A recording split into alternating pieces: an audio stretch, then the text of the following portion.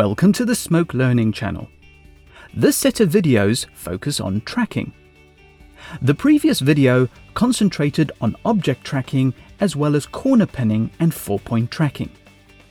Now let's look at other places where tracking is available, starting with auto paint.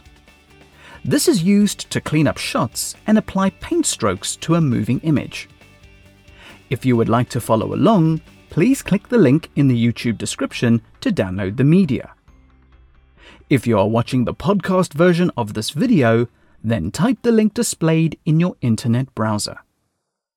For this example, we will remove a small distracting symbol on the side of the vehicle. To extract the symbol, we will be using the Paint tool located in the Tools tab. First, we'll make a copy of the segment out to the desktop. Switch the player view to the thumbnails view. You can be working in any folder you wish, but just check the eye icon in the media library to verify what you are looking at in this view. Now hold Shift Option and drag a copy of the segment out to the thumbnails view. Now switch to the Tools tab. Under the Effects header, choose the Paint tool. With this cursor, click the clip and then click anywhere on the desktop to enter the Paint tool. The first interface you see is normally the Paint menu, which is set to the Canvas tools. This is absolutely fine for single-frame freehand painting.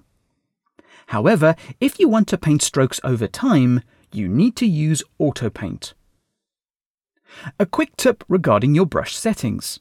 The brush settings in the Canvas menu and Auto Paint menu are normally interchangeable, but it has been known for the settings not to stick when switching menus. So my advice to you is not to set up your brush in the Canvas menu and then switch to Auto Paint, as the settings could change or reset. So starting in Auto Paint, change the Auto Paint mode to User. Now let's set up the brush for the shot. Change the paint mode to Custom and choose Recursive Clone in the pull-down menu. Hold Ctrl-Shift and click to set a cloning reference point. Release the keyboard shortcut and click again to set the cloning offset. Now if you are using a pen and tablet, then this doesn't matter. However, if you're using a mouse, you set your brush pressure to constant. Now let's paint. Ensure that Auto Paint is in Record. Start painting out the symbol. You can paint as many times as you like. However, you cannot change the cloning reference, as Auto Paint will only use the current offset for the clone. You can only have one clone offset per Auto Paint session. When you are done, press the play button to lock in the strokes. Enable the animation button and turn on the wireframe. Now scrub the time bar. You can see the stroke paint from red to blue over time. This is how the stroke will paint itself if we used these settings. However, we want the same brush stroke for every frame. So decrease the paint over time bar to 1. This means the full stroke will be painted every frame starting from frame 1. Obviously, the car is moving, but the stroke is not. So we need to track the stroke.